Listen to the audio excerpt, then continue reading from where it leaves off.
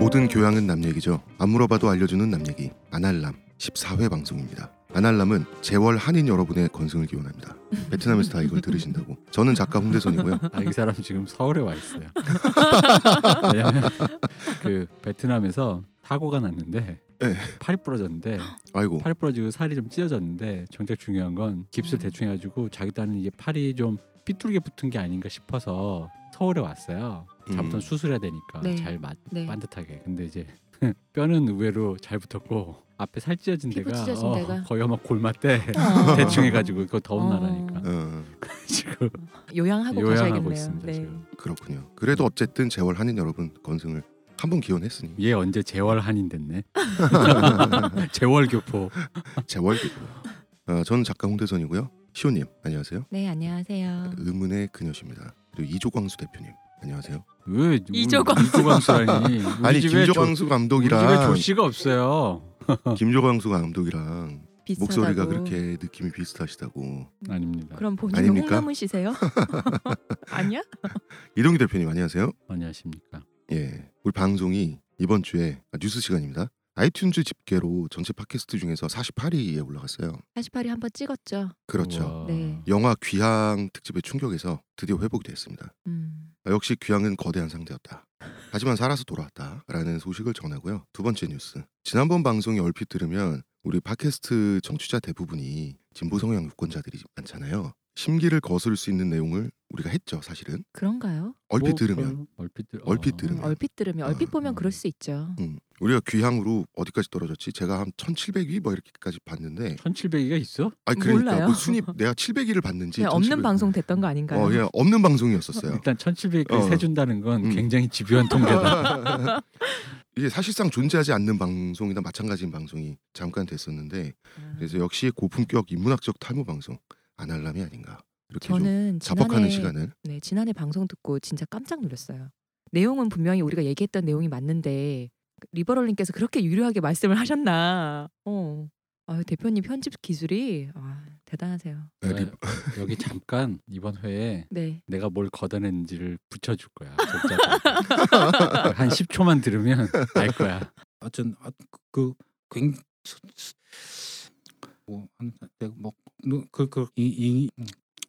들려드린 분량이 요걸 모으면 이게 20분이 넘어요. 한 회당. 리버럴님 글도 그렇게 써요. 그 제목부터 비문이에요. 한 문장이 한 달락이고 저희 방송으로 리버럴님 처음 접하신 분들은 리버럴님 그런 비디오 방송도 했었잖아요. 그거 보시고 나면 깜짝 놀라실 거예요. 아닌데. 저희 그 쿠바의 관타나모 수용소에서 애들 고문할 때 이거 20분짜리 들려준다. 분다 바로. 가능합니다. 속 터질 것 같다며. 내가 말한다며. 제가 리버럴님 글을 편집을 하면 네. 딴지일보 옛날에 다닐 때 기사를 의뢰해서 이제 기사가 와요. 그 편집을 하면 아무것도 안 하고 기사 한 편을 편집하는데 8시간이 걸려요. 나 맨날 지각해서 11시까지 회사 갔는데 8시간이면 8시간을 중간에 밥 먹어야지 반주 한잔 해야지. 반주는 뭐야? 딴지일보가 점심때 반주를 그렇게 자주 하셨다고 진짜요? 네. 들었어요. 그러면은 내가 퇴근을 9시 정도 해야 된다고. 아니 늦게 왔으니까 늦게 가야죠. 자, 빅뉴스 시간입니다. 11시 왔는데 9시에 가야지.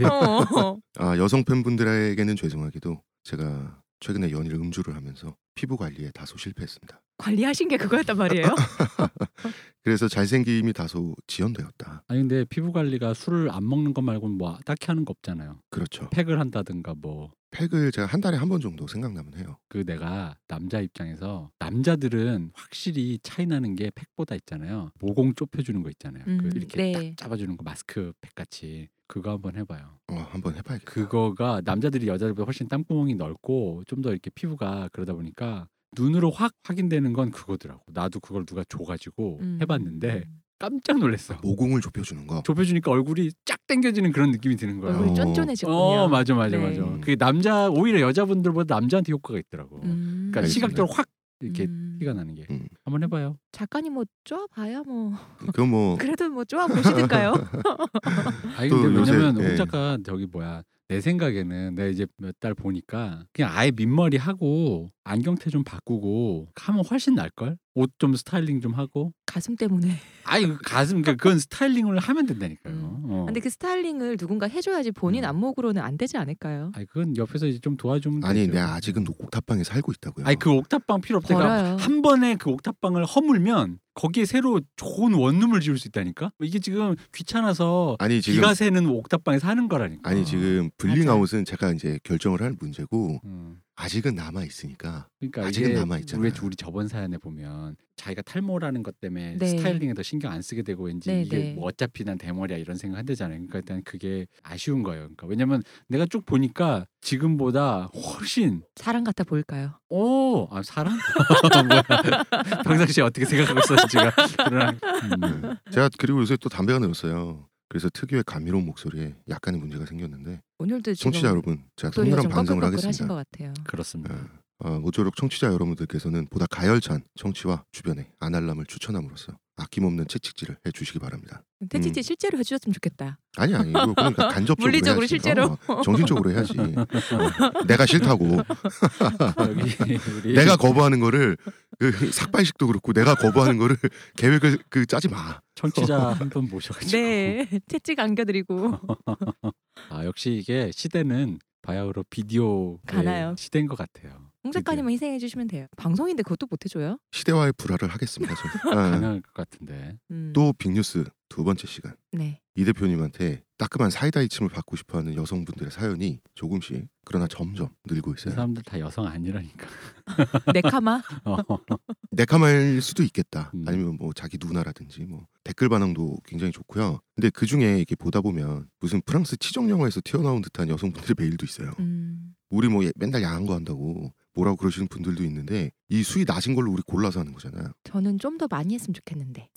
소크라테스 그때 얘기 같은 거. 그건 이제 역사 속에 이제 네.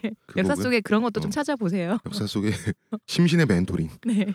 근데 내가 나이 드니까 야한 얘기라도 옛날처럼 감흥이 별로 없어서 옛날에 신나서 얘기할 텐데 냉랭하더라고. 내가 내 걸 편집을 하는데 냉랭해서 그런가 봐. 냉랭해서 본의 아니게 문화평론가에서 프로 상담러로 정체성이 바뀌시는 중이 없는데 원래 이 대표님이 상담을 우리 시작했을 때 제 기대는 그거였어요. 20대 남녀의 상큼한 연애 고민 같은 거 있죠. 그러면서 우리 같이 사연자랑 갑론을박하고 이러고 노는 걸 원했는데 이렇게 돼버리고 말았습니다. 근데 20대 남녀가 우리한테 왜 보내요? 그렇죠. 그러니까 생각해보니까 보내주세요. 근데 20대 남녀분들한테 사실 또 우리가 할 얘기가 없어요. 그건 그래. 그게 겪지 않고는 뭐 맞아요. 이렇게 왜냐면 웬만큼 겪어보신 분들이 좀 데이터가 있는 사람한테야 이런 거 좀 어때요라고 말하는 건 좀 괜찮은데 상담의 의미가 사실 그런 건데 실행도 될 텐데 20대 남녀분들은 뭐 한창 길거리에서 전봇대 밑에서 남들 다 지나가는데 옆에서 뻘쭘하게 서가지고 정색하고 아니 보통 이럴 때 남자들이 레파토리 그러잖아 항상. 말을 해야 내가 알지 막 이러면서 생각을 좀 한 생각을 말 안 했죠. 남자는 몰라. 저희 댓글 중에서 이제 이 대표님이 좋다. 근데 거기 그 내용이 말씀하시기 너무 좋은데 대표님을 건조한 직선에 비유하신 분이 있더라고요. 저는 그 비유가 되게 좋았었어요. 저 건조하지 않아요. 방송을 들으면 그럴 수. 눅눅해. 그래서 대표님이 건조한 직선이면 홍 작가님 뭘까 제가 고민을 해봤거든요. 저요? 홍 작가님은 미성의 뭐 질척거리는 점선? 점선은 뭐야? 띄엄띄엄 있는. 내가 이 여성분의 지금 이 시온님이라고 하는 이분에 대한 응징은 제가 한번 생각을 해보겠습니다. 왜 점선인지는 모두 아실 거라고 생각합니다. 왜 점선이야? 빈대가 있죠. 슬프군요. 야. 왜요?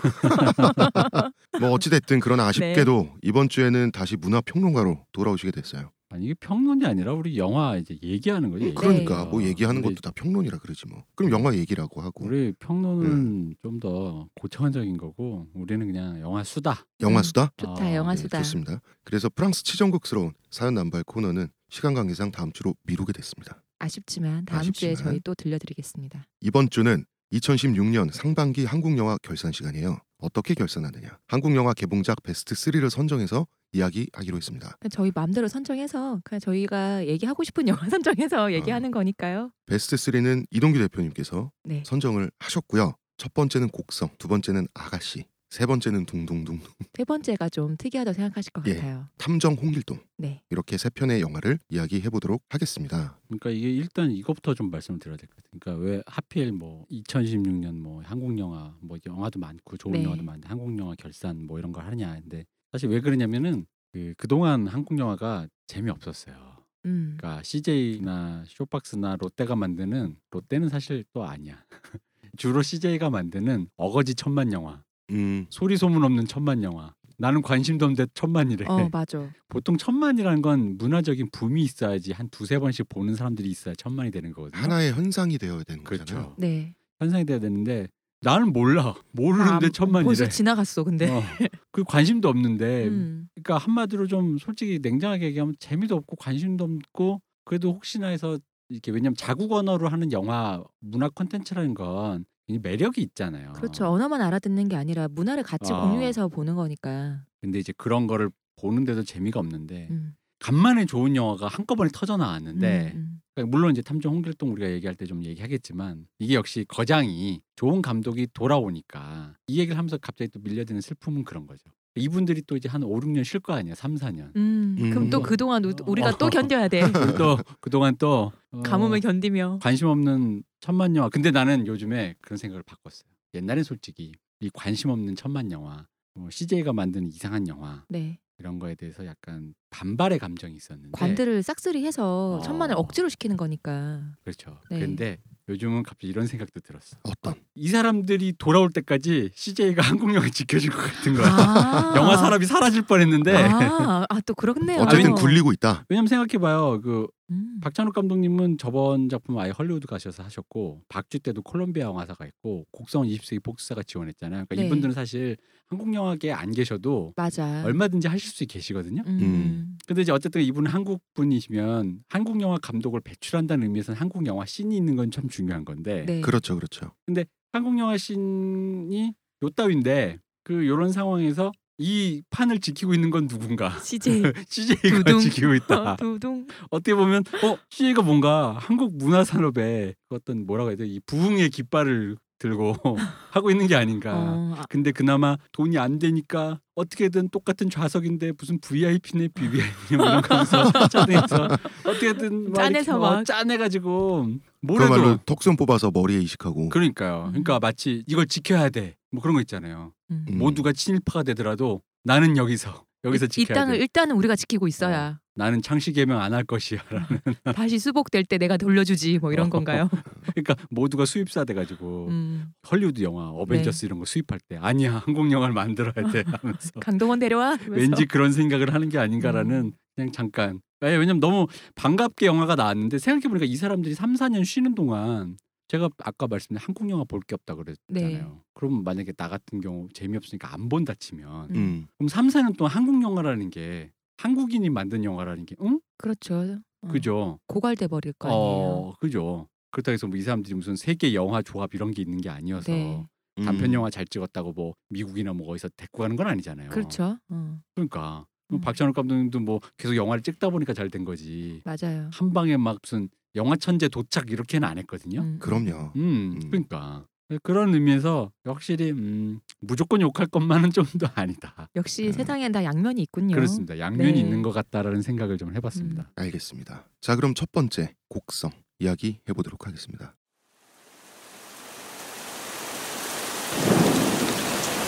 자네 낚시 올 적에 뭐 어떤 게 걸려 나올지 알고 그런가?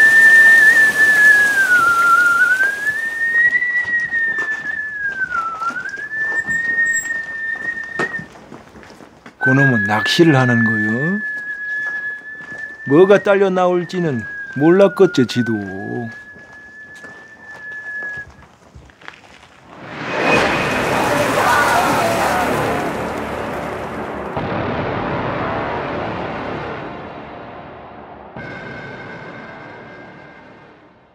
사실 이게 곡성 우리가 얘기하는 게 좀 그래.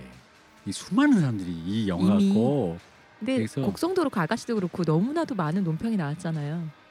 곡성은 특히나 너무 많은 거에 음. 관객들은 퍼즐 맞추기 하지, 평론가들은 나는 반댈세, 나는 찬성일세 막 이런 거 함지 훈장질도 하시고. 네, 그러니까 흔히 말하는 등판하는 거야. 네. 자, 우리도 이 싸움에 링에 올라서자 뭐 이런 느낌이다 보니까 우린 또 그런 사람들은 아니니까. 그 링에 대한 얘기를 좀 중점적으로 네. 해봤으면 좋겠어요. 저의 감상평을 말씀드리자면 나홍진 당했다. 그때도 얘기해. 갓 나홍진 듯. 갓 나홍진 듯 됐습니다. 그냥 뭐 저는 그 작품의 수준이나 작품성에 대해서 논하는 거는 무의미할 정도라고 저는 생각을 하고요. 천재가 내놓은 천재적인 작품이다. 이런 생각 정도. 나홍진 감독님 전작들을 다 보진 않았는데 잘 만들고 좋은 영화인 건 알겠지만 전 보기가 힘들어서 잘 안 봐요. 못 보겠더라고요. 그렇죠. 그런 영화는 있지. 그리고 피가 난무하고 어딜 자르는 것까진 좋아. 근데 이 자르는 거를 오롯이 내 몸으로 왜 고통이 똑같이 느껴지는 그런 영화들 있잖아요. 그런 영화를 별로 좋아하지 않아요. 차라리 쪼는 영화는 좋아하는데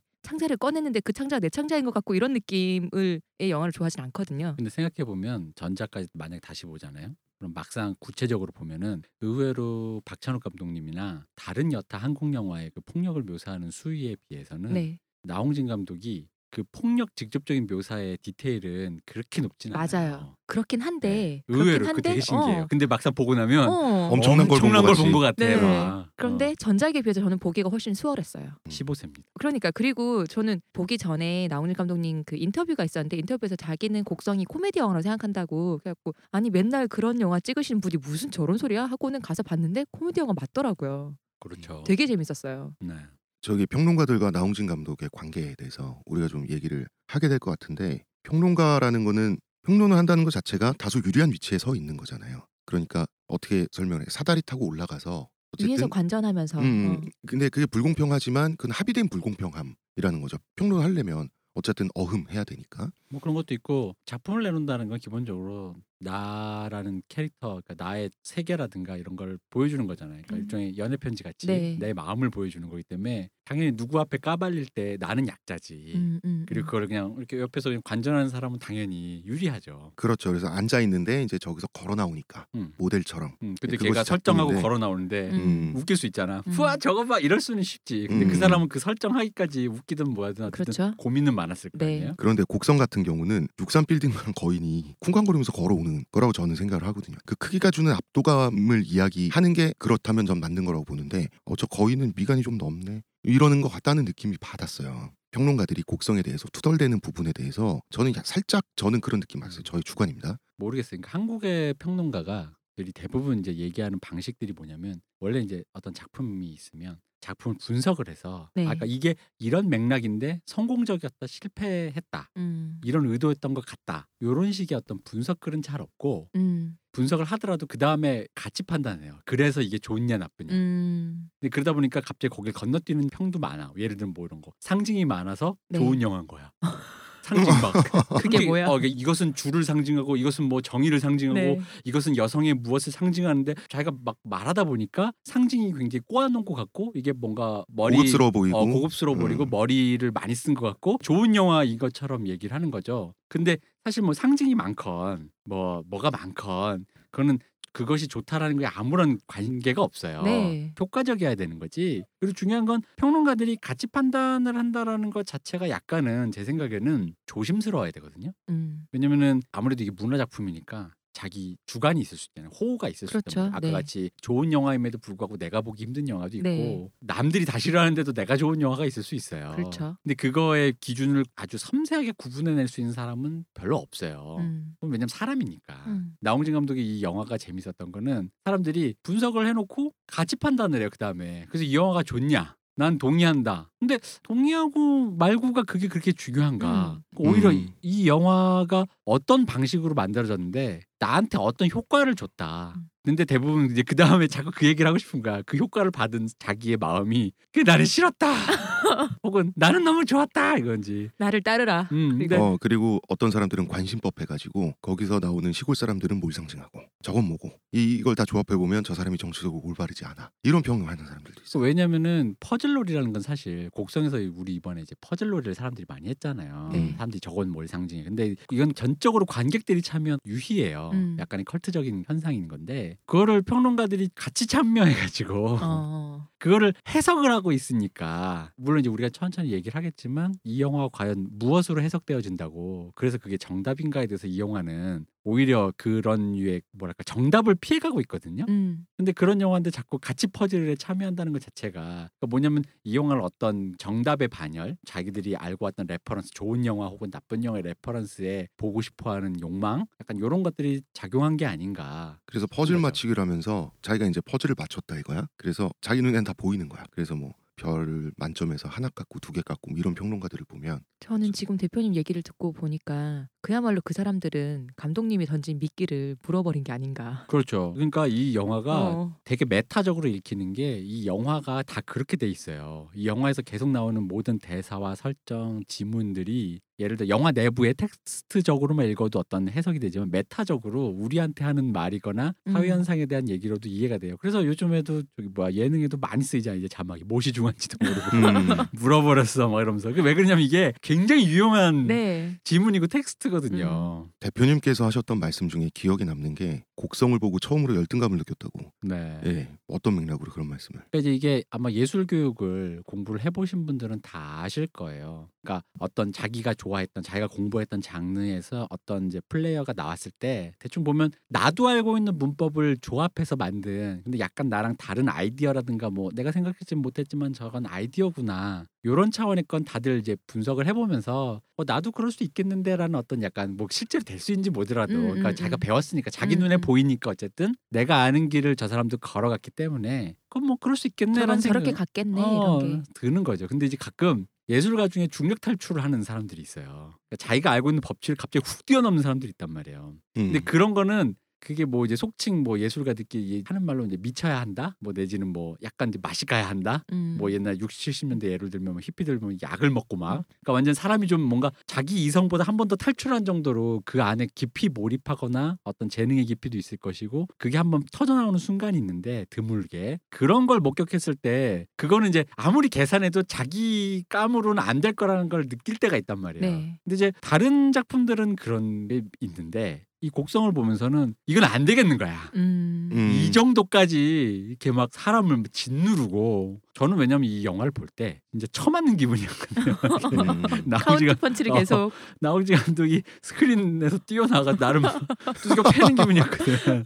근데 정작 15세야 뭐 되게 잔인한 것도 없어. 네. 근데 왜 이렇게 처맞는 거지? 근데 나를 이렇게 막 진짜 코너로 몰고 가는 이런 기분은 나는 일단 이런 정서도 없고 하려 그래도 못 하겠는 거죠. 그러니까 오히려 예를 들어, 물론 이건 제가 그렇게 잘한다는 건 아니지만 예를 들자면 이제 우리 좀 이따 얘기할 아가씨 같은 경우는 분석을 해보면 아 저건 조금 더 계산하고 섬세하게 생각하면 저럴 수도 있겠다라는 지점들이 있어요. 근데 오히려 곡성은 이걸 너무 탈출을 해버린 거예요. 왜냐하면 시나리오 작법적으로도 과감하고 그 연출상의 어떤 테크닉적으로도 과감하고, 근데 이 과감이라는 게 뭐냐면 배운 사람들은 약간 이 중력 탈출이 뭐가 있냐면 이게 과감하게 뻔뻔하게 자기 확신이 있어야지 갈 수 있는 거예요. 야성이죠. 왜냐하면 안 그러면 왜 그런 거 있잖아. 말을 하는데 문법이 틀리는데 이래도 되나? 우리 흔히 말하는 왜 발음에 대한 강박 있잖아요. 외국 만나면 콩글리시로 해도 되잖아요. 네. 외국에도 다 알아듣는다고. 우리도 이상하게 말해도 알아듣잖아요. 근데 한다고 R 발음을 해서. 근데 하는데 그거 사실 그 R이 과도하게 둘러가는 교포 발음이거든요.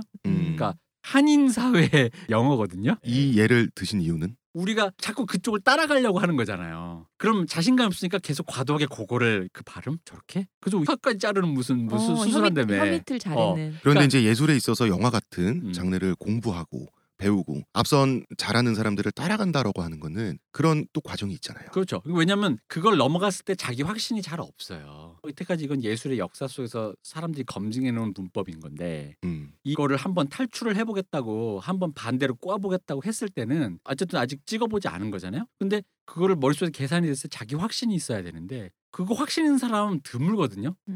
그리고 실제로 욕먹을 확률이 높고 뭐야 이따위라는 그런 게 더 높다는 거죠. 욕먹는 거 두려워하지 않고 그렇죠. 정치적 올바름이 뭔지도 모르고 김기덕 같은 분들은 그렇죠. 그냥 말도 안 되게 그냥 찍어버리잖아요. 옳지도 않고 그리고 뭐 여성에게 폭력적이고, 그런데 그 장면들을 보면 마술적인 정말 그렇죠. 섬뜩하게 아름다운 장면들이 훅훅 나와서 나를 그냥 나가버린다고. 맞아요. 그러니까 김기덕 감독님의 야성 중심의 그런 예술가들. 그렇죠. 근데 그게 야성 중심의 예술가들이 분명히 단점이 뭐냐면 보통은 그런 문법적인 거, 그러니까 약간 기교적이고 정돈된 것들이 약간 결여돼 있는 지점들이 많아요. 결여가 많이 돼 있죠. 네, 근데 이제 김기덕 감독님 이제 그런 쪽에서는 좀 더 본능적인데, 근데 이제 이거 이제 잠깐 번외로 얘기하면 김기덕 감독님에 대한 사람들의 오해는 이거예요. 김기덕 감독님은 초창기 작품부터 꾸준하게 자기에게 제기된 문제들 있잖아요. 정치적 올바름이라든가 그런 거에 대한 걸 꾸준히 수정을 해가면서 나중에 그것이 완벽하게 흡수된 상태로 영화를 찍어 나갔어요. 그런데 사람들은 항상 나쁜 남자라든가, 그러니까 뭔가 올바르지 않았던 시절의 그 어떤 그거 인상만을 가지고 이 사람은 어떤 그런 사람이야, 뭔가 여자를 학대하고, 근데 그러지 않아요. 그 사람이 나쁜 남자 이후에 사마리아에서 더 뒤로 가서 오다기리조와 이나영이 나왔던 비몽, 그 영화까지 가면은 정말 궁극의 예술 세계를 보여줘요. 이미 그런 건 다 흡수한 상태로. 근데 사람들의 인상은 앞에 그 너무 강하니까 거기까지만 기억나는 거야. 악어 막 이런 거. 나쁜 남자 뭐 창녀를 막 이렇게 뭐 조재현이 나와가지고 막 이렇게 했다. 근데 그게 벌써 언제적 영화인데, 10몇 년 전 영화인데. 그건 그래. 네. 진짜 오래되긴 했네요. 진짜 오래된 영화죠. 사마리아도 그렇고. 그럼요. 그러니까 그런 식으로만 기억을 하는 거죠. 근데 이제 이 나홍진 감독은 이 야성과 지성이 굉장히 절충이 돼 있는 거야. 그러니까 야성과 지성이 그 중간 어딘가에서 만난 정도가 아니라 다 갖고 있다는 얘기야. 이게 이 문법적으로 확 넘어갔는데 분명히 이거는 내가 봤을 때 강렬한 자기 확신이 있었던 거예요. 왜냐면 자기 확신이 안 있고는 보통 예술가가 이렇게 못 찔러요. 못 찌르는데 있었다는 거지. 내가 계산해봤더니 될 것 같아. 이거 먹혀. 가. 그걸 뭐 안 했겠어요? 그래서 이제 요 영화 얘기를 아마 해보면 재밌겠지만, 저는 어떤 그런 의미에서 이거는 나한테는 없는 거다. 그런 의미에서 열등감이랄까? 그러니까 열등감이기도 하고 경외심 같은 거죠. 야, 한국에도 이런 예술가가 있구나. 왜냐면 한국에서의 예술가라는 건 대부분 우리가 알지만 서구에서 들어온 이식된 예술의 세계의 문법을 정교하게 구현하고 막 기술적으로 막 자기 자유자재로 해내는 사람들을 한국에서는 예술가로 쳐준 경우가 많거든요. 그 문법조차 막 뛰어넘는 사람들을 쳐준다기보다 예술가는 아니지만 그걸 완전히 뛰어넘는 예술가들은 정말 몇 명 없었거든요. 오히려. 그리고 근대에서 제 눈으로 본 사람은 뭐 예술가는 아니지만 김연아 같은 사람? 네. 그러니까 밑도 끝도 없이 진짜 뭐 없이 그냥 나타나가지고 갑툭 튀해가지고 그냥 뭐 갑자기 그냥 그러기 어떤 성장도 뭐 없어. 그냥 도착했잖아. 그냥 평정해버리는. 그런 거밖에 본 적이 없거든 나는. 근데 이제 영화라는 게 한국 영화도 그랬고요. 근데 이제 그런 의미에서 되게 세계적인 흐름 속에서도 굉장했다. 게다가 지금 전 세계 영화가, 저는 그런 생각도 했어요. 남자 영화. 네. 흔히 말하는 약간의 한남 영화. 네. 특히나 아저씨들 나오는 요거 이제 그 저기 뭐야 동인지 문화로 이런 표현을 쓰시더라고요. 계곡알탕 문화. 계곡에서 아저씨들이 시원하게 나오고 한국식 한남 계곡알탕 영화의 그 남성성 과대한 폭력과 남성성이 전시되는 그런 영화에 이런 거를 남자 감독들이 좋아해요. 남자니까 남자들이 그런 영화를 찍고 싶어 하지. 그거 가지고 남자들끼리 보는 영화요? 아니 그런 건 아닙니다. 근데 그거 갖고 또 요거는 남자들이 그따위야라고 말할 필요 없어. 그건 남자가 좋아하는 거니까. 네. 근데 이제 전 세계에 이런 류의 영화를 찍고 싶어하는 사람들이 아마 이 곡성을 보고 몇몇 감독님들이 부르르를 할 것이다. 부들부들 할 것이다. 열등감. 그거는 이제 넘을 수 없는 벽이 있다는 거잖아. 예를 들어 저는 장담하는데 올해 상반기죠. 그 레버넌트 찍었던 이냐리투 감독님이 이거 보고 부들부들 할 거야. 사실 정말 이런 거 해보고 싶었는데 막. 그래서 우리 디카프리오 오빠 드디어 탔는데 왜요? 곡성에 대한 세계의 평가를 들어보면 지난 10년간 모든 한국 영화 중에 단연 최고다. 지난 5년간 최고다. 완벽하다. 이 정도예요. 지옥에서 나홍진이 올라왔다. 관객 너는 끝났다 이제. 다 이런 식의 평이야. 근데 그럴 수밖에 없어요. 왜냐하면 이제 일단 이렇게 하나 이제 짚어볼 수 있을 것 같아요. 일단은 곡성은 한국 영화의 특징을 벗어나 있지를 않아요. 우리가 흔히 말하는 한국 영화의 특징이라 하면 남성이 나오고 중년의 남성이 주인공이고, 그 이게 남성이 주인공이 아니더라도 여성이더라도 과도한 감정의 베이스를 둔 폭력이거든요. 일단 폭력을 당한 주인공이, 근데 이 폭력은 뭐냐면 거의 재난에 가까운 폭력이에요. 네. 그래서 이걸 어떻게 극복이 안 되다 보니까 전 팟캐스트 회에서 제가 잠깐 언급했는데, 이 주인공이 한국 영화에서 재난을 해결하는 방식 3개밖에 없어요. 뭐냐면 사적 복수를 해. 아니면 둘째는 자해. 도저히 뭐 어떻게 극복이 안 되니까 자해라는 거예요. 예를 들면 뭐 태극기 휘날리모의 장동건 같은 경우 동생을 살리기 위해서 거의 자해하잖아. 이제 그 마지막에 기관총 막 쏘잖아요. 미쳐가지고. 그쯤이면 이 사람 자해라고. 이 사람 이념이고 이데올로기가 없어요. 밀양이라든가 밀양의 전도연 캐릭터 자해잖아 그냥 완전히 아이를 잃어버리고 어떻게 이게 극복이 안 되잖아. 그러니까 자해한단 말이에요. 이제 자해와 사적 복수가 결합된 게 올드보이죠. 사적 복수 그렇죠. 하려고 했는데 다 나오지 거기. 안 돼. 그리고 이제 마지막 요거까지 둘 다 안 되면 샤먼으로 탈출해요. 어떤 종교적으로 비계 귀향 같은 경우 역사적인 이 진실이나 아픔이 극복이 안 되니까 결말을 내기 위해서 어디로 가냐 샤먼으로 탈출하는 거예요. 왜 이렇게 얘기하냐면 한국 영화의 특징에 한국 사람이 당하는 이 재난이라는 게 뭐가 있냐면 일단 기본적으로 공권력이 부재해요. 우리가 세월호 때처럼 뭔가 시스템이 결여되어 있는 거야 이 사회가. 그래서 한국 영화의 주인공들 태반이 대부분 그 시스템이 구멍난 틈에서 당하는 재난인 거예요. 추격자의 그 여성, 직업 윤락 여성 같은 경우인 거죠. 윤락 여성 자체가 성매매가 금지된 사회인데도 버젓이 성매매라는 구멍은 이 사회에 존재하고 그 성매매가 존재하는 상황에서 걔들이 당연히 치외 법권 지역에서 막 활동하다 보니까 치안의 어떤 보호를 못 받다가 당해버리는 거죠. 그러니까 시스템의 신뢰성에 대한 불신이 그렇죠. 전제로 깔린 게 한국 영화다. 네, 그렇죠. 그래서 이 영화는 그 전제는 그대로 가요. 심지어는 이 주인공이 아예 경찰이잖아요. 합리적인 법 질서를 집행해야 되는 사람인데 이 사람이 나와가지고 그 영화 내부에 처음에 얘기해주잖아. 뉴스에서 봤을 때 딱 팩트로만 나왔을 얘기를 영화가 제시해주잖아요. 대놓고 버섯이다. 버섯 때문에 이렇다. 근데 안 믿어. 그래서 샤먼으로 탈출하잖아 이 사람. 뭐 옆집 구태 때 우리도 구태하면서 샤먼 탈출한단 말이야. 그리고 끝없이 이유를 물어요. 그러니까 한국 영화의 주인공과 똑같아요. 왜 그랬어? 오대수랑 똑같잖아. 왜 그랬어? 왜 우리 딸이야? 왜 그런 거야? 라고 얘기하고 오대수도 그랬지. 다 모든 살인의 추억에서도 그랬지. 왜 그랬냐는 거지. 근데 왜는 없어. 여기서 나오는 건 왜 왜는 없냐면 이건 좀 언급하기 좀 조심스럽지만 아이러니하게도 이 영화 개봉하고 왜 곡성에서 고시생이 자살하다가 밑에 곡성 공무원이 그 투신한 고시생에게 부딪혀가지고 그분이 돌아가셨잖아요. 그분이 이제 30대 가장이었는데 곡성에서 마침 또 벌어졌잖아요. 근데 이 영화가 얘기한 게 바로 그거죠. 그 공무원이 무슨 죄가 있냐? 없어요. 그렇죠. 너가 왜 없어? 당한 거야.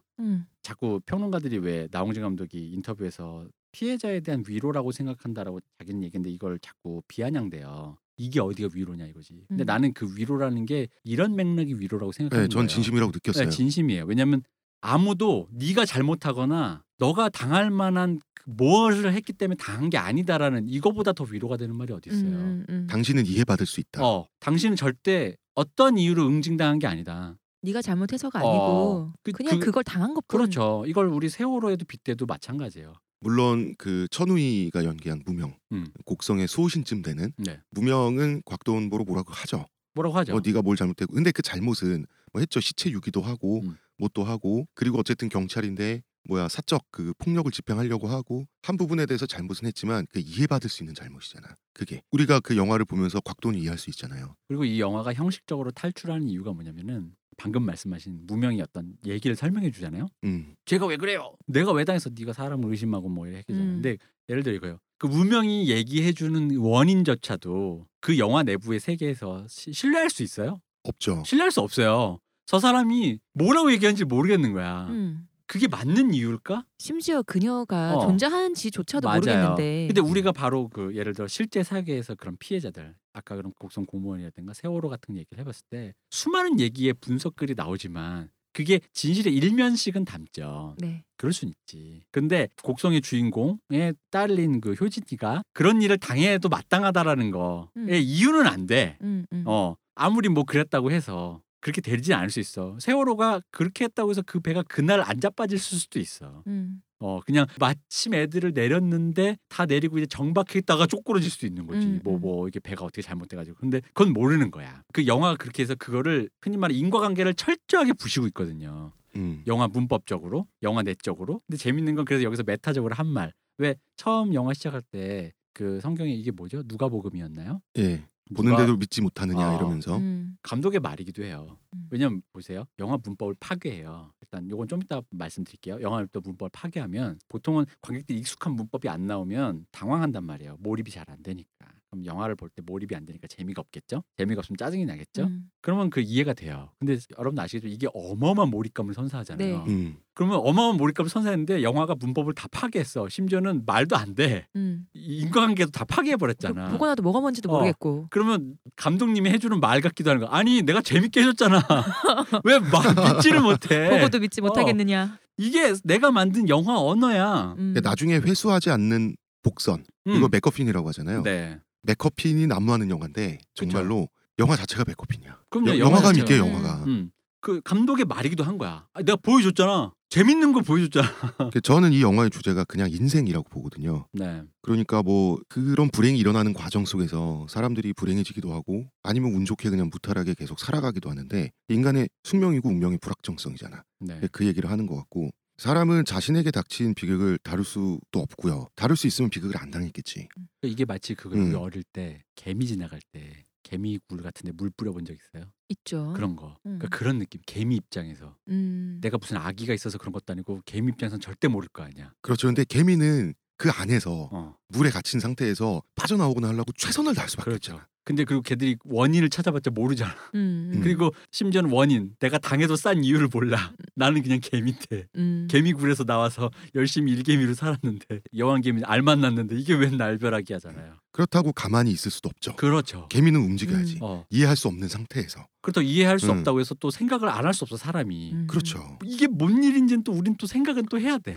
그리고 그 곽도원처럼 좌충우돌 이거 하고 저 사람 믿었다가 이 사람 믿으면서 헤맬 수밖에 없는데 그게 인생이라는 점에서는 저는 이 영화의 완결성은 완벽하지 않나. 비판의 여지가 과연 있는가? 저는 없다고 봐요. 그러니까 이제 이 비판의 쟁점을 한번 얘기해 보면 될 것 같아요. 그러니까 여기서 이제 이런 얘기부터 시작하면 될 것 같아요. 그러니까 세계 어디나 예술가가 갑자기 뭔가를 튀어날 때는 당연히 반발, 굉장히 치명적인 반발들이 있어요. 근데 이제 한국이 그런 쪽에서 과연 좀 더 유연한가? 그러니까 내국인이 그걸 했을 때 왜냐면 우리 늘 얘기하지만 우리 또 떡밥 또 던지네. 박진영 특집에서 한국이 기본적으로 사대주의로 사람들을 지식인을 교육하기 때문에 내국인이 무언가 세계 수준의 위치에 올라갈 때 약간의 그 뭐랄까 끌어내리기 같은 그런 심리가 들 때가 있어요. 이거는 솔직히 그 자체를 박수 쳐주지 못하고 나는 아닌데라고 하겠지만 난 솔직히 얘기할게. 난 대학교 시절에 그런 거 있었어. 그래도 뭐 단편 영화인데 누가 잘 찍었다 그러면은 이씨 이런 거 있잖아. 그런 게 왜 없어? 그거 뭐 잘 찍냐고. 그거 별로던데 이렇게. 그게 왜 없어? 그게 다 있지. 그럼요. 그러니까 나는 그런 감정이 솔직히 약간은 기반한 게 있다고 생각해. 왜냐면 우리는 외국 거는 쉽게 받아들이기 좋죠. 이미 우리 그때 얘기했던 예술가 라이센스가 발급된 상태에서의 권위를 그대로 습득만 하면 되니까. 근데 이거는 우리가 우리 사회에서 라이센스를 발급해야 되는데 사실상 우리가 라이센스 발급해주는 기관도 없어 우리는. 나와 같은 한국인이 이럴 리가 없어. 우리나라에 뭐 깐느가 있어 뭐가 있어. 우리나라 평론가들도 몇몇은 이렇게 보면은 자기는 인색하게 평을 했는데 외국에 나와서 너무 찬사를 받으니까 이 영화가 뭔가 좀 배알이 틀렸어. 그럼 이걸 어떤 식으로 해석하냐면 외국인들이 못 본 거를 나는 더 자세하게 본 거야. 이 영화의 문제점을. 그렇죠. 이런 식으로 가더라고 사람들이. 이 주화인마에 빠져가지고 이제 막 그 로컬을 자세히 봤다는 게 수준이 뭐냐면, 그러니까 외국인이 잘 못 보는 그 로컬에 우리만이 알고 볼 수 있는 어떤 상징이나 기표 같은 게 뭐가 있냐고 해서 기껏 나온다는 게. 군 얘기하는 거 아니에요? 아니, 일본인 외국인 혐오, 곡성 전라도 이런 수준이라는 거야. 맞아. 근데 이 평은 되게 일배스럽잖아요. 네. 근데 기껏 일배를 욕하는 어떤 지식인이 이런 평과 이거 평이 한다는 소리가 평이 같아지는 게 어딘가 지적으로 변곡점이 생겨가는 부분인 것 같고 되게 웃기거든요. 그러니까 그럴 순 있지. 이게 그렇게 보일 순 있지. 근데 아니 자기가 그렇게 느꼈다고 그게 곧 진실이 되는 게 아니잖아. 진실도 아니고 예를 들어 이런 거죠. 어떤 게 상징하는 게 A랑 B가 있는데 A가 좀 더 작고 궁극적으로 의미는 한 7, 80%는 거의 B에 가깝다 그러면 A는 폐기 처분이 돼요. 보통은. 그잖아요. 그렇게 보일 수 있지만 뭐 그건 좀 그렇게 보기엔 좀 감독도 그렇게 생각하진 않겠지. 너무 짜치다 이런 거 있잖아. 근데 그걸 굳이 가져와서 아니야. 이게 내가 감독마저도 모르는 감독 내부연의 심리의 심연에 있는 걸 내가 드디어 파악해. 나 감독의 뇌 해면체에 있는 걸 내가 그러니까 영화 평론이 정신 분석하기 좋아하는 거지. 네. 그래서 실제로 정신 분석학이라고 어떤 그런 걸 툴을 갖다 대가지고 얘기를 하는데 그 무슨 정신 분석의 관심법이지. 그러니까 궁예지 궁예. 궁예하니까 생각나는데 궁예가 그 드라마에서 그러잖아요. 마구니가 있도다. 당장 때려 죽여라. 그런 식이에요. 근데 왜 그러냐면 이 영화가 약간 그런 것도 있어요. 나홍진 감독이 현장에서 들려온 어떤 안 좋은 소문. 소문 안 좋은 소문. 진실. 소문이라고 해두죠. 네. 근데 저는 그때도 얘기했지만 예술가와 작품 분리해야 되기 때문에 그리고 제가 알고 있기로 영화는 다른 예술 장르에 비해서 집단 예술이기 때문에 감독이 컨트롤해야 되는 게 너무 많고 너무 스트레스가 많아요. 그래서 제가 알고 있는 한 위대한 영화 감독 중에 영화사에서 악마가 아닌 사람 없어요. 스티븐 스필버그가 신사 취급받는 것도 이 사람한테 엄청난 자본이 이 사람이 영화 찍는 걸 도와주게 되고 나서부터고, 조스를 저예산으로 찍을 때는 저예산으로 그 완성도를 뽑아내야 되잖아. 어느 정도로 배우들을 괴롭혔냐 그러면 배우들이 살인 모의를 실제로 했을 정도였대요. 그래서 스티븐 스필버그를 어떻게 죽여가지고 바다에 빠뜨리면 감독이 그냥 실족사했다고 이렇게 하고 그 증거를 어떻게 없애고 이런 얘기까지 나왔을 정도로 스티븐 스필버그가 악마였다 그러더라고요. 왜 그 나스타샤 킨스키라는 유명한 배우의 아버지가 되게 유명한 진짜 배우예요. 그분이 출연하신 악일의 신의 분노라는 영화가 있어요. 이게 독일 뉴저먼 시네마의 위대한 영화 감독인 베르너 헤어조그 감독님이 하신 거거든요. 근데 이분이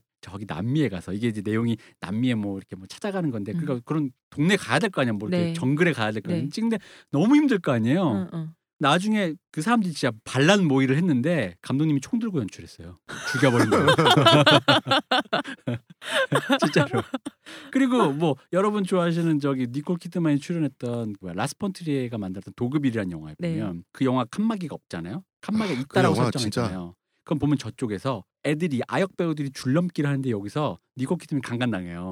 그거 사실 되게 윤리적으로 찍기 어려워요. 네. 근데 악마들은 하는 거야 원래. 왜냐면 그게 해야 엣지가 살거든. 그건 맞아. 그건 엣지가 살거든. 우리 곡성에서도 여기 아역이 굉장히 연기 잘하잖아요. 네. 근데 심리적으로 굉장히 부담스러웠을 거야. 너무 힘든 연기 했잖아요. 힘든 연기인데 근데 이게 아역이 안 하고 아역이라고 퉁치고 어려 보이는 성인 여자 연기자가 했다? 요런 엣지 안 나왔겠지.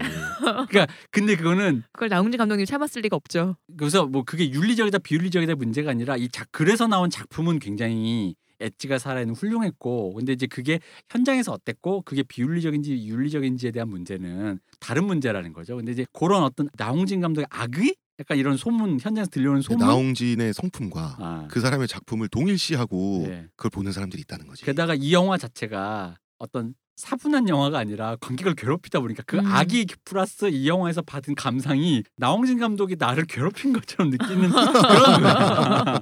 내가 좀 심정적으로 싫은 사람이 영화를 봤는데 2시간 내내 괴롭힘을 당했어. 너무 힘든 거야. 옛날에 나홍진 감독 황해 나왔을 때 어떤 평론가가 심형래에 뭐였죠? 그때 디워도 아니고 라스트 갓파더. 라스트 갓파더에 별을 4개인가? 이렇게 주고 평론가가 그런 거예요. 황해에는 별을 2개를 줬어요. 그 이유가 뭔지 아세요? 뭔데요? 나는 촬영 현장에서 있었던 나쁜 일들을 다 알지. 이게 그 이유였다고. 저는 이거 반대되는 경우도 말이 안 된다고 생각하는 게, 나홍진 감독님이 작품을 너무 좋아하다 보니까 그의 성품마저 좋게 둘러치는 사람들이 또 있어요. 그러니까 쉴드 쳐주는 사람들이 또 있어. 그러니까 그 별개라니까. 그러니까 그건 그거고 이건 이거지. 근데 네이버에 나홍진 치면 검색어 자동 완성으로 나홍진 한 칸 띄고 인성 이렇게 나온다. 이거 웃긴데? 진짜로? 진짜로. 그게 자동 검색어예요? 자동 검색어로 인성이 떠 인성이.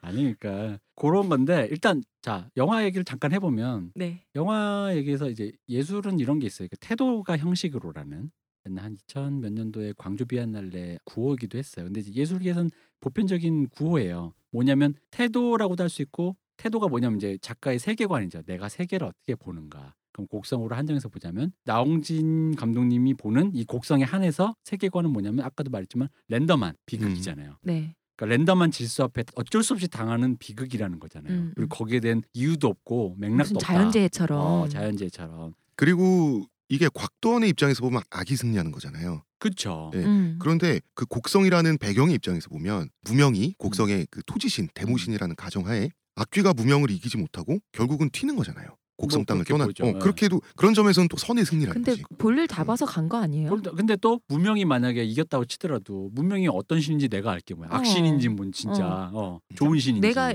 악신인데 다른 놈이 들어오는 거 꼴 보기 싫어서 그럴 수도 있잖아요. 그러니까 모르는 거야. 무명이 그냥 그 외지인이 않았더라도 무명이 그대로 뭐 우리 곡성을 관리하겠다, 관장하겠다 했는데 그 사람이 악신이어가지고 애들을 괴롭히고 그럴 수 있잖아요. 그건 모르는 거지. 네, 그것도 모르는 거지. 그래서 외국인 선교사가 들어와서 여기 귀신 들린 땅이다 이러면서 또 이럴 수도 있다고. 그러니까 그건 모르는 거야. 그 단계까지 확장되면 주인공은 곡성 자체가 되는 거죠. 그렇죠.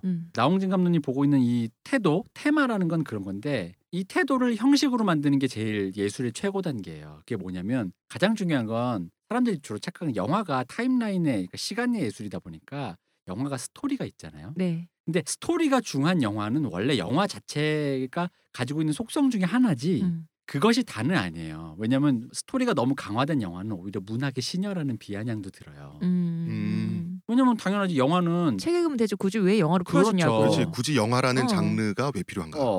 왜냐면 영화는 영화만의 독창적인 테크닉과 영화가 보여주는 성취가 있는데 굳이 뭐 내가 얘기를 뭐 그런 거 아니잖아. 근데 여러분이 감동적인 장면 어렸을 때 뭐 수십 개 보셨던 영화들 중에 인상 깊었던 장면 보면 오롯이 영화적 특질이 샀을 때의 경우거든요. 예를 들어 그래비티 같은 경우 본 적도 없는 풍경을 내 눈앞에 보여줬을 때 그 광활한 쾌감 있잖아요. 그거는 영화만이 갖고 있는 성취란 말이에요. 그건 문학도 뭣도 아무것도 아니란 말이야.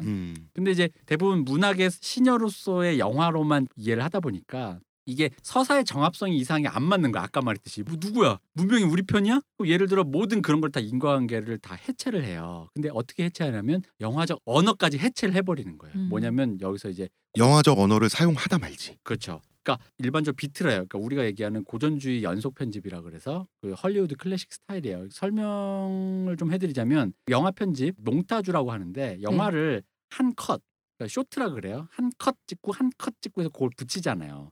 그러니까 이게 붙인다라는 의미는 기계적으로 편집인데 이 편집을 했을 때 어떤 심리적인 효과가 발생해요. 앞장면 다음에 뒷장면이 어떤 장면이 다른 장면이 들어왔을 때 이게 1920년대 러시아에서 이제 영화를 하시던 꿀레쇼프 이펙트라 그래가지고 꿀레쇼프라는 영화 감독이 해본 거예요.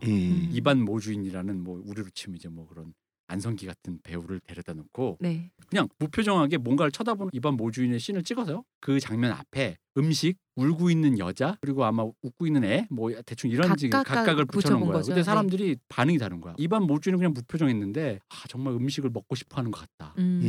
저 울고 있는 여자를 보고 있는 저 슬픈 눈빛, 아기를 보고 있는 저 행복한 얼굴 이렇게 보는 거. 근데 나는 모주인한테 디렉션을 준 적이 없어. 모주인 보고는 무표정으로 있으라 그랬는데. 그러니까 여기서 어떤 심리적인 그게 나온다라는 거죠. 이게 이제 편집이 갖고 있는 심리학적 기제예요. 요게 이제 그 다음에 나와서 몽따주까지 된 건 뭐냐면 그 당시에는 이제 그럼 요거 다음에 요거 붙이면 요런 상황이 되겠는데 이제 나중에는 의미까지 나오는 거야. 예를 들면 뭐 높은 데서 위치해서 총을 쏘고 있는 독재자 화면 하단에 배치해서 민중들이 총을 맞고 쓰러져가. 그럼 이 앵글의 배치를 커트로 붙여놓고 보니까 더 억압적이고 더 폭력적이고 어떤 그런 장엄한 그런 여러 가지 심리적인 효과들이 계속 발생하는 거예요. 이게 마르크스 이론이랑도 약간 합쳐져 있어요. 그러니까 마르크스의 정반화 변증법적 이론 있잖아요. 그러니까 어떤 컷 반 어떤 컷이 합쳤더니 합으로 어떤 의미가 발생한다. 아니 그럼 소련에서 현대 영화가 엄청나게 발전했던 이유가 다 관련이 있는 거네요. 네, 그렇죠. 근데 이제 이게 이념이랑도 관계 있고, 근데 엄밀하면 이건 미소 중심의 미국의 영화 고전기 천재들과 함께 같이 서로 주고받은 거예요. 그래서 참 신기하지. 마르크스가 여기에도 기여를 한 게 있어요. 이 양반은 어디다 안 빠져.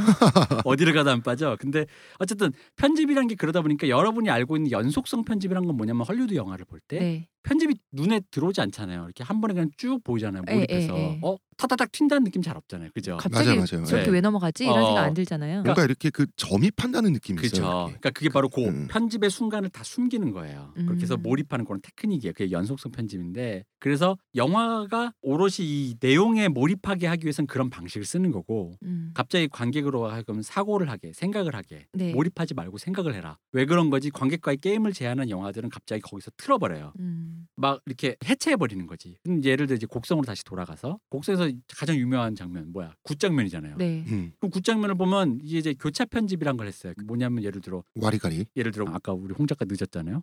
저랑 시온님 홍 작가 뒷담화를 이렇게 하고 있는데 열심히 뛰어오고 있는 홍 작가 걸 커트 보여주는 거야. 그래서 홍 작가는 전혀 모르고 우리는 뒷담화를 치고 있고 근데 사실 알고 보니 녹음이 되고 있어. 방송이 되고 있어. 이런 류의 편집이 이게 어떤 심리에 근데 그렇게 붙여놓으면 사람들은 이게 연관이 있다고 생각을 하는 거예요. 그러니까 우리가 영화를 보면서 훈련된 것도 있고 심리적으로 아까 기본적인 심리적으로 그렇게 연관이 되는 거예요. 그럼 우리는 곡성에서 굿장면을 봤을 때 일광이 황정민이 연기한 일광이 살을 날릴 때 당연히 살이 일본인한테 간다고. 외지인한테 가니까 외지인이 또 뭘 하잖아요. 외지인이 그 살을 방어하려고 함께 하고 있는 도수를 막 쓰는 거야.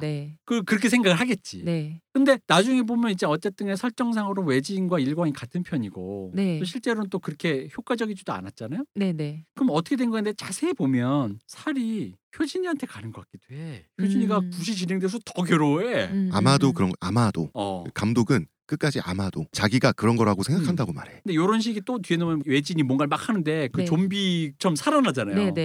그러니까 이게 붙여놓고 보면 외진이 했기 때문에 좀비가 살아났고 일광이 살을 날리는데 저 사람이 도술로 방어하고 있다 이런 느낌을 이해를 하는데 이게 다 나중에 영화적으로 보면 해체가 돼버렸잖아요. 네. 그런 것도 아니야. 네네. 좀비도 그렇게 살아난 것 같지도 않아. 그냥 살아난 것 같기도 해.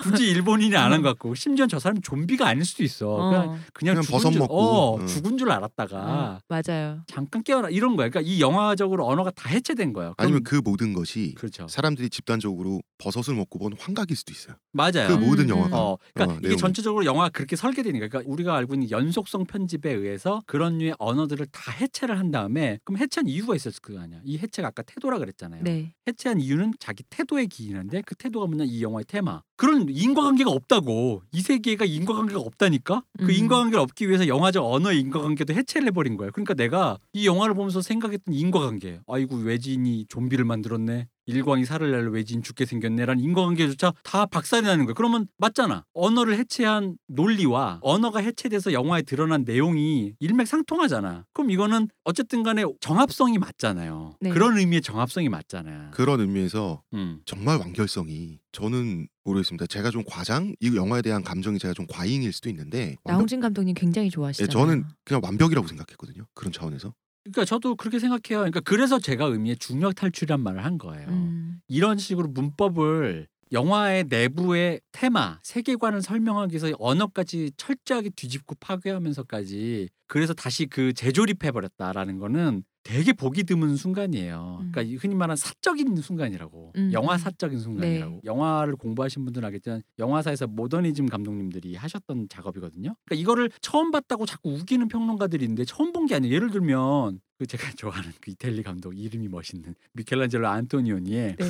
이름 진짜 멋있다. 네, 미켈란젤로 안토니오니의 일식이란 영화를 보면 네. 초반 6분이 여자 주인공 모니카 벨루치가 우리로 치면 그런 거죠. 타워 팰리스 같은 데에서 남자친구랑 같이 있는 거예요. 네. 근데 그 남자친구랑 이제 오래된 연인이니까 재미가 없어. 뭐 타워 팰리스 같은 데 있다고 해서 그게 뭐 재밌겠어. 네. 그러니까 그 시큰둥한 마음 있잖아요. 네. 회색빛 마음. 나 뭐 얘랑 있어 재미없고 그러다 보니까 이 천지에 좋은 이 타워 팰리스 같은 것도 내 눈에는 별론 거야. 라는 이 심리를 설명하려고 6분 동안 아무 대화도 없는 두 남녀의 장면이 나와요. 아무 대화도 없어. 근데 아까 말했던 연속성 편집의 모든 장면을 다 뒤집어놔요. 그러니까 예를 들어 내가 쳐다본 다음에 그 사람이 쳐다보고 있는 대상을 붙여줘야 되잖아. 그 다음 네. 화면에. 네. 근데 안 넘어가 화면이. 뭘 쳐다보는데 자꾸 답답해 그래서. 쳐다만 보고 있어. 뭐야. 그리고 보통은 쳐다보면 앵글상으로 쳐다보는 쪽을 여백을 비워줘요. 카메라 앵글이. 그래야 될 거 아니야. 그 당연하죠. 그래서 저쪽에 뭐가 있다는데. 네. 관객들의 의식의 순서가 흘러가야 되니까. 근데 앵글은 정반대야. 내가 거의 프레임의 끝쪽에 위치해 있어. 쳐다보는 게. 그리고 뒤통수가 더 여백이 있는 거예요. 그러니까 앵글도 답답해. 그다음에 나와야 될 컷이 안 나와. 그러니까 이런 식의 다 뒤집어 놨다고. 근데 그래서 나중에 뭐가 됐냐면 이렇게 답답하게 해놓으니까 뭐가 느껴져요. 바로 그 짜증. 알겠는 거죠. 그 짜증. 그 둘의 관계 사이에 그걸 알겠는 거죠. 뭘 봐도 의미 없고 그것이 이제 그 영화 언어적으로 그 6분 안에 구현이 돼 있어요. 근데 이 영화도 마찬가지라는 거지. 내가 이 영화 언어를 해체한 이유는 인과관계가 해체를 시켰고 인과관계 해체된 이유는 영화의 테마가 이 세상의 모든 비극이 인과관계가 없다라는 거를 자기가 얘기하고 싶은 거예요. 그러면 앞뒤가 다 맞는데 그러니까 이 얘기가 앞뒤가 다 맞는 얘기면 그럼 그 자체로 이 영화는 온전한 텍스트예요. 그럼 이제 내가 할 수 있는 말은 이거밖에. 나는 마음에 들어 안 마음에 들어 이거밖에 없는 거야. 그럼 거기까지만 해야 되는데 갑자기 마음에 안 드니까 자꾸 뭘 갖다 대. 내가 마음에 안 드는 이유가 정당해야 되니까요. 아니 왜냐면 이렇게 얘기하면 돼요. 예를 들어 영화과에 흔히 하는 말. 예술 영화 좋았지만 난 지루했어. 이렇게 말하면 되는 거예요. 좋은 영화인 건 알겠어. 근데 난 너무 지루해. 난 좀 싫어. 난 스필버그 영화가 더 좋아. 이렇게만 얘기하면 되는 거예요. 그러면 그 이 곡성이라는 영화가 영화사적 사건인데 그렇죠. 이 영화가 가지고 있는 크기, 그 세련됨, 그 완결성에 대해서 불편해한단 말이지. 사람들이 지금 그 얘기를 하고 있는 거잖아요. 네, 그렇죠. 너무 좋은 걸 봐서 무엇이가 중요한지도 모르는 거 아닐까요? 그러니까요. 이 얘기가 들었어요. 무슨 이게 곡성을 평가하는 것이 영화판 카르텔끼리의 그 어떤 친목질, 정치질, 영화 좀 아는 애들끼리 빨아주고 뭐 영화판 내부에 있는 애들 빨아주고 뭐 이런 거 아니냐는데 이런 걸 여러 봤단 말이에요. 그렇게까지 혐오당해야 되나요? 근데 영화가? 이게 만약에 그렇다 치면 그것도 관심법이고 네. 만약에 그렇다면 이건 뒤집으면 이런 말도 할 수 있어요. 그렇다면 그건 당신이 이때까지 그래 왔다는 거잖아. 이거는 이제 제가 표현하는 것보다는 제 이제 모 감독님의 네. 어떤 표현을 제가 그대로 옮겨올게요. 그렇다면 그들의 평가는 열폭과 뮤지의 결과물이라고밖에 말해줄 수 없다는 거지. 좋은 예술은 대개의 경우 급진적이고 급진적인 것은 시대를 좀 더 빨리 나가기 때문에 그 시대에 튀어나왔을 때 사람들부터 논란의 대상이 되는 건 맞아요. 그리고 굉장히 쟁점화가 되는 것도 맞죠. 그러니까 그런 의미에서도 이거는 굉장히 유의미한 작품인 거예요. 한국 영화사적으로.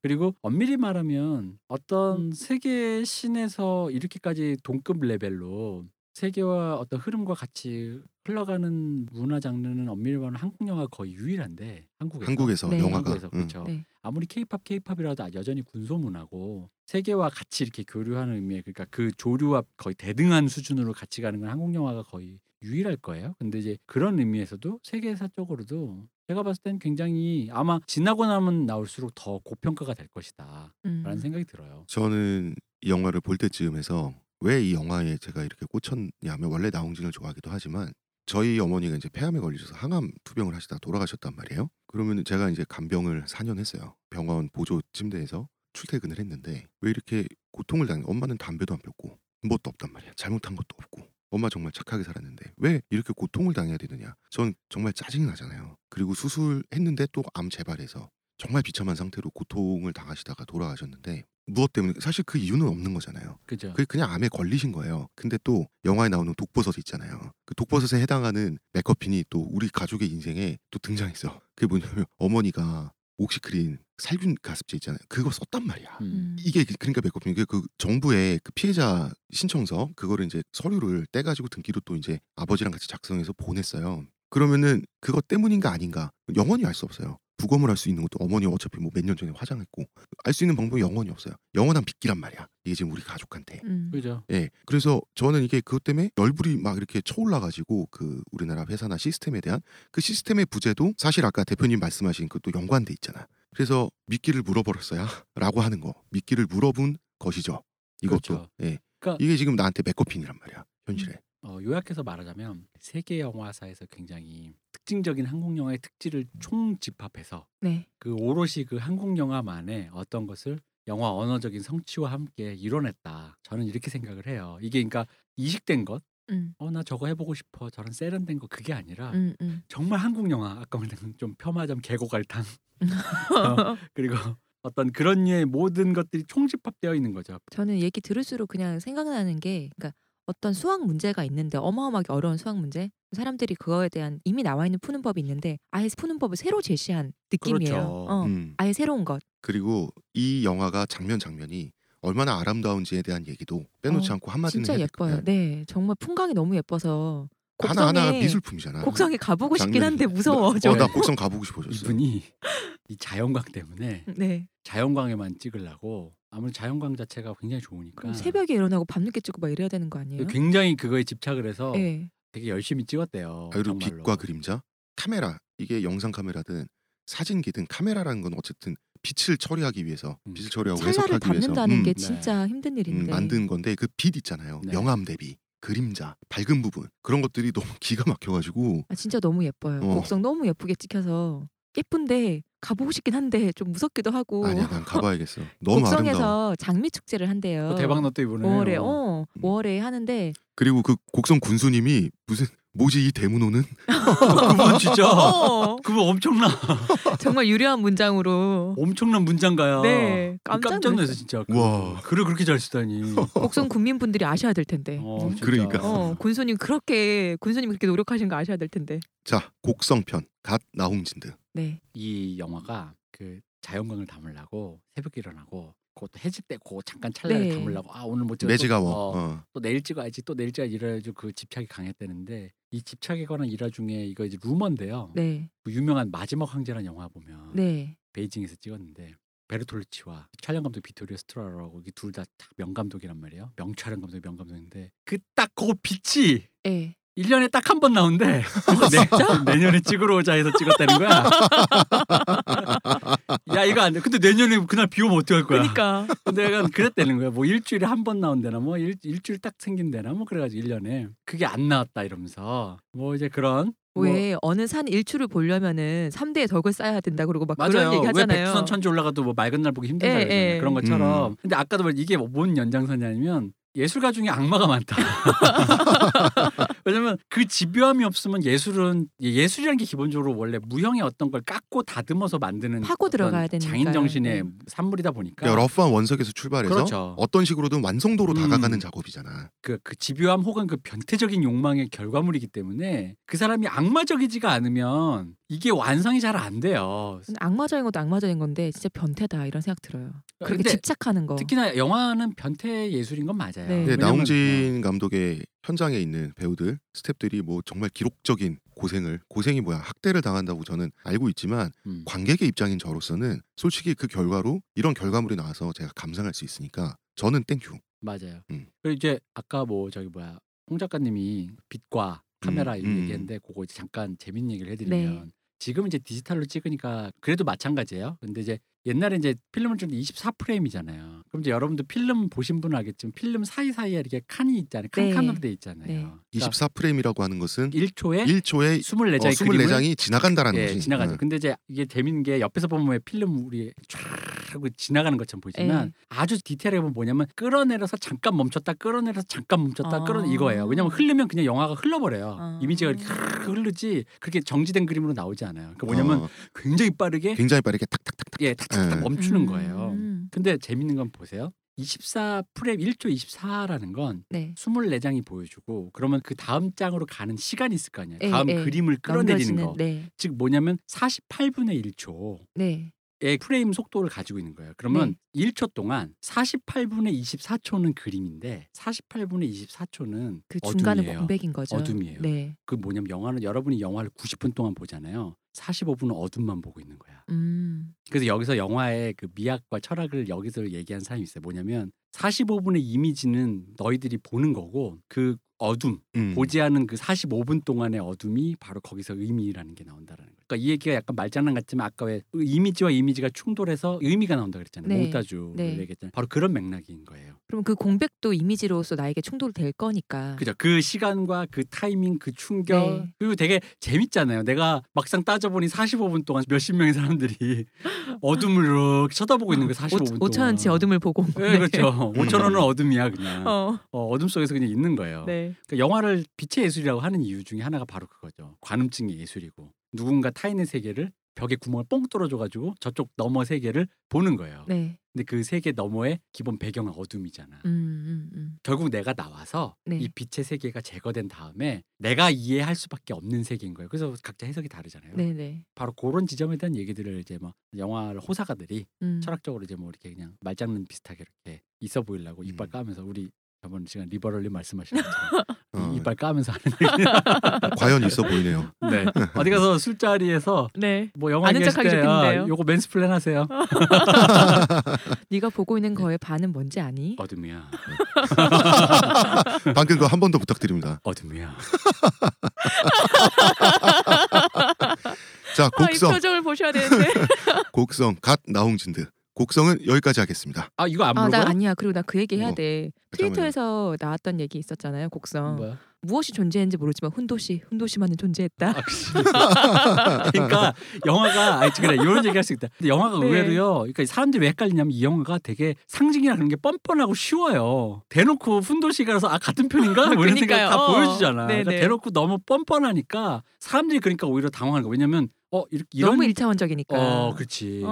좀 더 뭔가 고급스러운 고급진 상징과 도상학이 존재하지 않을까라고 자꾸 생각을 하는 건데 영화가 너무 뻔뻔하게 대놓고 보여줘. 근데 좋은 감독님들은요 항상 되게 쉬워요. 항상 모든 영화 그래요. 아니 글도 그렇잖아. 그럼요. 좋은 글도 항상 쉬워요. 그럼요. 뻔뻔해요. 그냥 그래야지 오는 거지 어려운 거를 그렇지 않아요. 자, 마지막 질문입니다. 이 대표님께. 이 영화의 장르는 오컬트물인가요? 근데 이거 왜 물어보는 거예요? 아니 오컬트물이 뭐냐는 거지.